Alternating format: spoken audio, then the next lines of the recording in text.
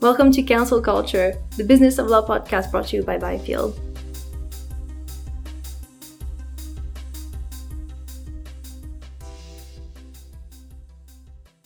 Hello and welcome to Council Culture, the Business of Law podcast. You may have already realised that I'm not Meg. Maybe you'd rather have Meg, but unfortunately she is away this week. She's taken a much-deserved break. So you're stuck with me. I'm Liam. This is my first time on the podcast. Up to this point, I have been completely behind the scenes. I think my most famous contribution is the opening jingle. You know that, Ben? So I made that. That's my pride and glory. And you edit it. And I edit it. I edit it every week, yes. But I'm stepping into the kind of Jeremy Paxman role. I'm asking the questions, and I'm ably joined by Ben, our much more frequent guest. Good to be here, Liam, and I'm sure the service will be seamless. That's very kind. we shall see. So let's jump straight into it then. A few things going on this week. Where should we start? I think the biggest story, perhaps the A&O Shearman. Yeah, I think that is the biggest story actually, and it's still absolutely rumbling on, isn't it? Clearly, when it hit a couple of weeks ago, everybody immediately knew, wow, this is the biggest story in potentially years, and it's going to rumble all across the summer, and already that is proving to be the case. You know, I've got obviously my computer in front of me, and I'm looking at law.com, and their most frequently read stories, I think of the top 5, it looks like 3 are on A&O Shearman and some, analysis. And I think what's really interesting is, the seasoned commentators' view of what the merger may bring if it happens, and actually what it will mean for the market. And I've picked out a couple of bits which I particularly enjoyed. The first actually was in the FT, some really good insight by Kate Bealey into some of the dialogue actually between the two senior partners, Adam Hackey at Shearman, and also Win de Jong at A&O. Win de Jong obviously is quite a personality, and the piece moves on into some quite nice quirky profile of him, and it's a really, really good read if you're interested in how quickly both sides mobilized, which to me still remains really, really impressive how they've done that. They've basically presented a very polished proposal to the market, and obviously internally as well, and it's pretty compelling. The other piece which I particularly enjoyed was by Paul Hopkinson, obviously in law.com a few days ago, where he's basically predicting other firms which may now come into play from the perspective of future transatlantic tie-ups. Some of that speculation has continued all week, and I think will probably continue all summer. And it's a good time to be alive, isn't it? In our sector. And I think all of us want this merger to happen. Because it's just so transformational. But you kind of think, what's gonna happen next? And Paul again makes some very good points about some of the timings.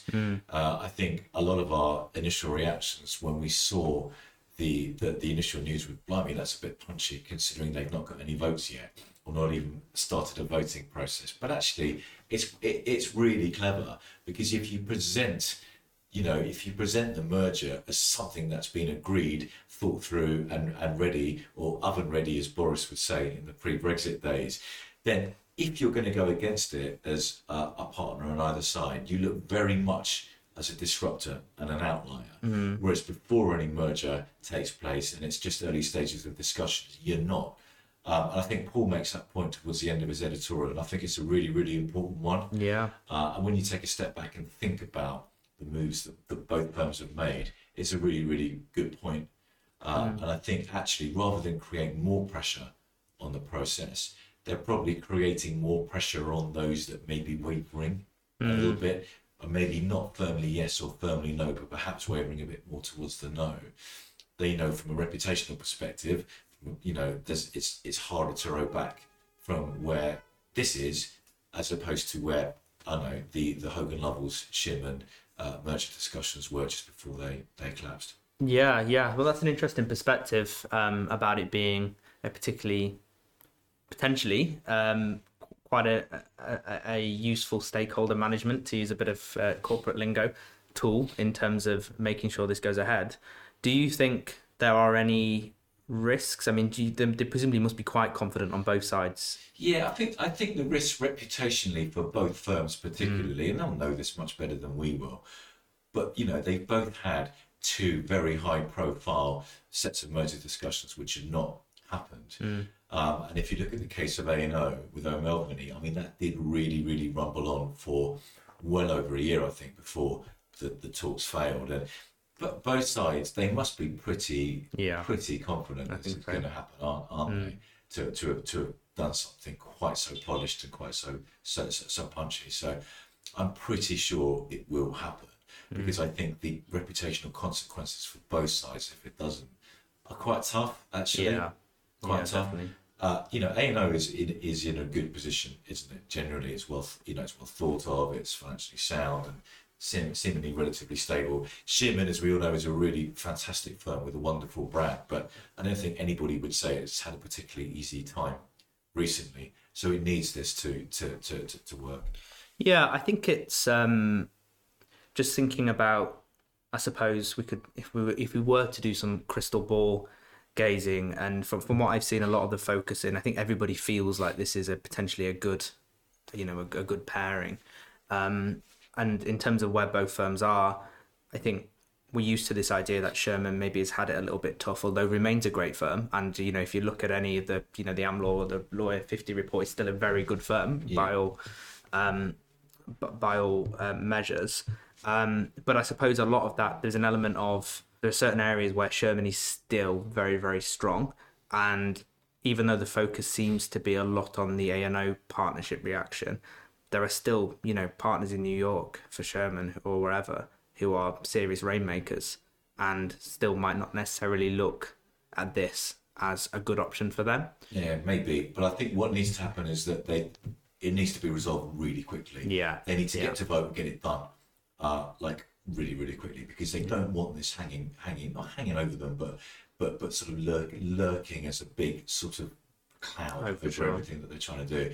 I'm pretty sure that's the case. I mean, I don't tend to have knowledge of the inner workings of either firm, but I really think they're not going to want to leave it too far past September. To have a vote, get it done. I think that if it goes on any longer, I mean, I think experience tells us as commerce professionals that what will happen is that the initial goodwill, which there's been a lot of, will fade the longer it goes on, and the more dissenting voices there are, and there will be some, they'll come to the foreground, and you want that process to be as short as possible, because all the good stuff that they've had in terms of rationale and people's just visceral reaction, it's a good idea, will fade the longer that it goes on, and the dissenting voices will come out, and they'll know that. So they want to get it done. Yeah. Okie dokie. Well, I'm sure we'll be covering this quite regularly over the next few months. Yep, I think we're not going to be short of something to talk about. Yeah, that's for sure. Yeah. I'm sure it promises to be quite the saga.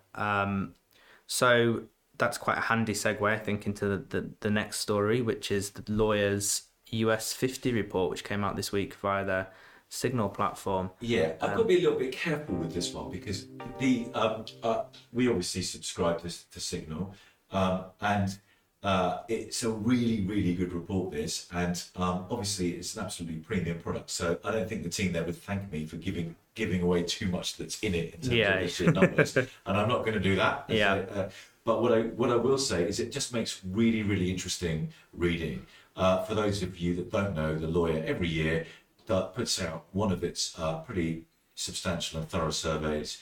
This one is the US 50 Financial Overview 2023, and what that is a financial overview of the top 50 US firms in the UK market, and it's basically looking at their performance in the UK. It's really good this year because they've done a year-on-year analysis, a decades analysis. They're looking at some of the numbers in 2013 and compared them obviously to now, and the difference is incredible. I don't want to pick out sort of specific firms, but you've got firms that are many multiples of millions of dollar revenue over where they were 10 years ago. But actually the overall theme of the report is quite realistic. And I think that the lawyer team won't mind me revealing the headline stat. The total revenue growth, and I'm reading this out, the top US 50 rose just 3.5% last year compared to 19% in 2021. It's not doom and gloom, because actually if you look at the year before, we were obviously in the heart of COVID. I think the numbers were probably relatively similar to this year, or sorry, last year, or flat. But you know, it was a dip last year for sure. And record numbers of firms experienced flat growth or falls in city, i.e. London, fee income. And actually what that does suggest is that, you know, when you do have flat income across a sector, you tend to see consolidation. So that's quite interesting. We might see some more US firm mergers and not just transatlantic ones. Yeah. And actually, the lawyer have managed to squeeze in a really good piece of analysis on A&O and Shearman in the context of this report as well, which is well worth a read. What is really startling, and I use this visceral term again, is this, that the number of firms of substance, US firms of substance in London, is absolutely substantial here. I mean, they've got, you know, there are 30, 50 firms even who have got a significant presence here.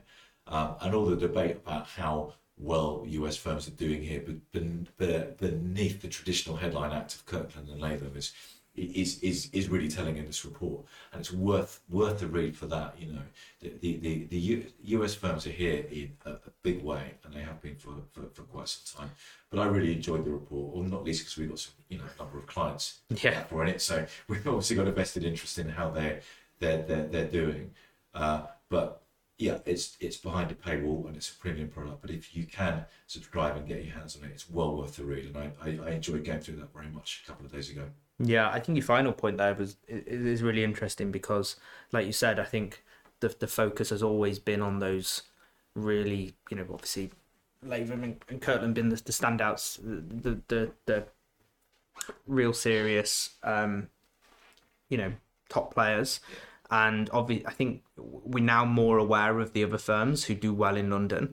But even if you look further down that graph, there are firms who nobody really talks about in London who are, you know, doing better than domestic firms, than decent UK outfits, and people don't talk about that. You know. Yeah, it's really, you know, it would be inappropriate for us to compare like for like. Yeah, it would be, of course. We would actually. Yeah. It would be really interesting if you take, you know, firms which everybody knows in the, you know, traditional UK firms. Yeah.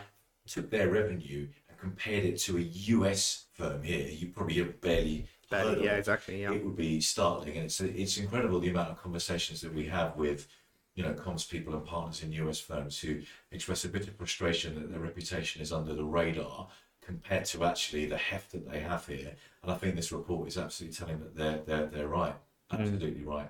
You know, for those in the market, there are a lot of US firms here making some good money, doing really good work that people don't hear that much about. Yeah, so you think we should talk more about those kind of firms? Maybe we should give them a bit of profile. Yeah.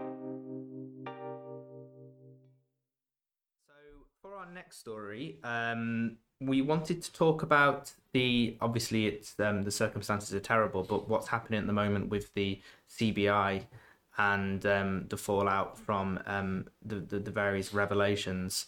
And I know there's an interesting piece over the last week in the Times by Robert Miller about the appointment of a city firm. I think it just says that, doesn't it? City firm to move forward. I think primarily with the restructuring elements. I haven't seen that many stories where the news bit is the fact that a law firm has been appointed without naming the law firm. What do you think, Ben? It's interesting. I've seen a couple of them, and you always think, wow, it's the Times or the Telegraph, or whatever. Surely they may be able to find out. And I think what's particularly interesting is with a lot of these kind of, as you say, it's pretty grim, everything that's going on with the CBI, but there is often a law firm involved. There's another story which is obviously breaking, and I really loathe to do this, but I'm going to bring Philip Schofield into our podcast. But today, on the day of our recording, some of what's been going on there on the This Morning Sofa has made it into the business pages. So people are asking questions about what did the ITV leadership know, what did they do about it, who knew, what's the truth, etc. And it's become a corporate story. Interesting. Obviously, it's pretty grim as compared in the same way that the CBI is.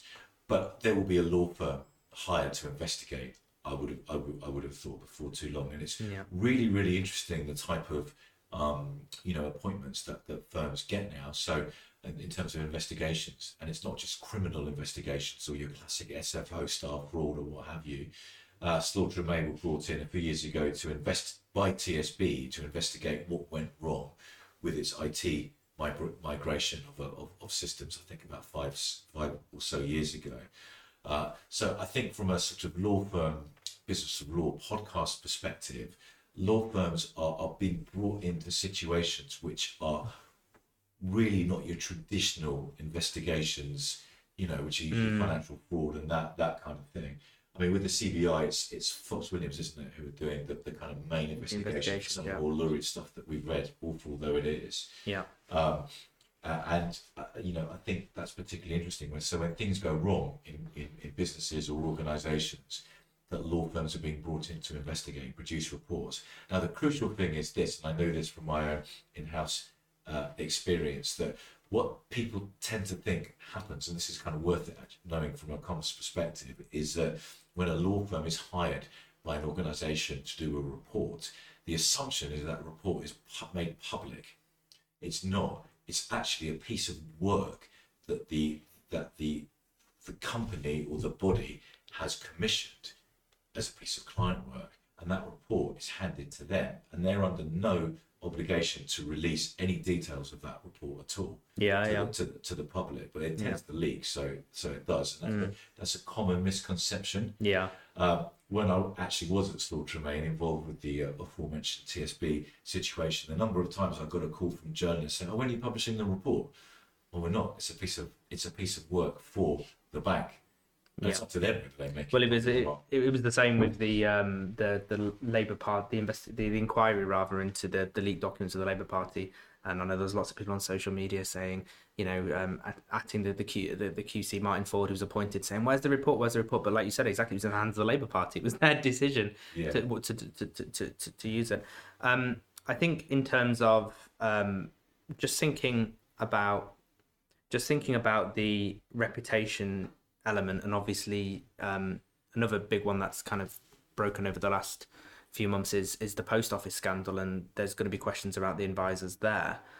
How seriously do you think law firms need to, and I'm talking from a kind of governance point of view, and you can tell me maybe how the decision making processes work, but say partner A says, look, I've got this big bit of work here, what sort of thought goes into, hang on a minute, this is too hot to handle, and should there be more consideration of that, if there is going to be an increased scrutiny of advisors rather than, the people involved themselves?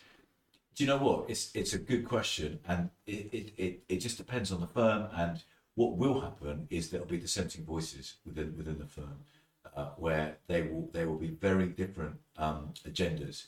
And people will be looking at the risk. So some partners could get upset, about their reputation to be in the same firm as something they don't. And it all depends on how good your risk advisory setup is, and what your process is, and what your decision-making process is, and who your stakeholders are.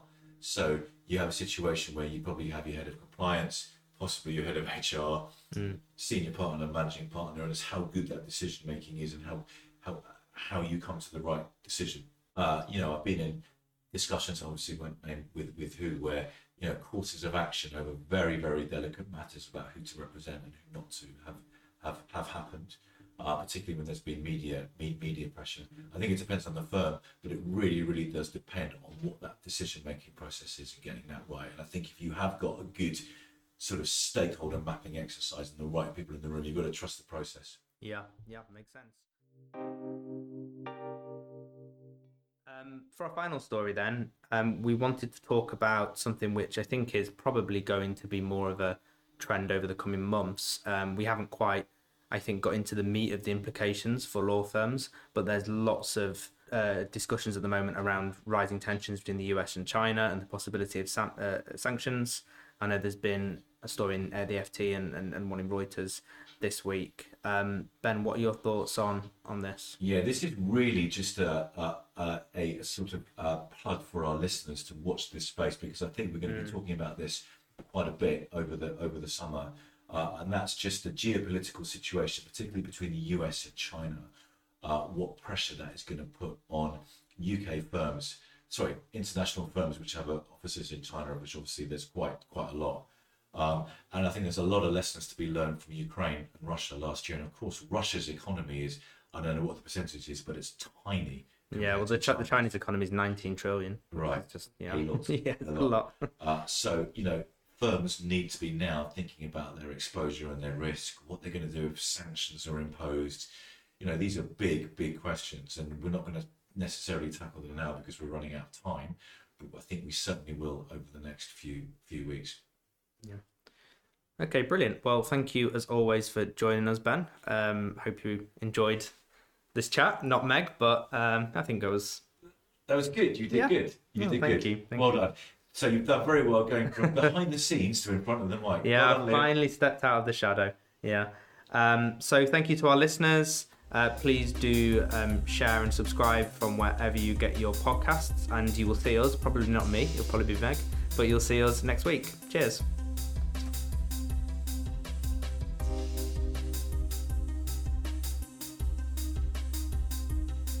You've been listening to Council Culture, the Business of Law podcast brought to you by Byfield.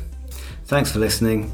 Don't forget to subscribe and join us again next week. We'll be discussing some more of the biggest stories in the legal sector.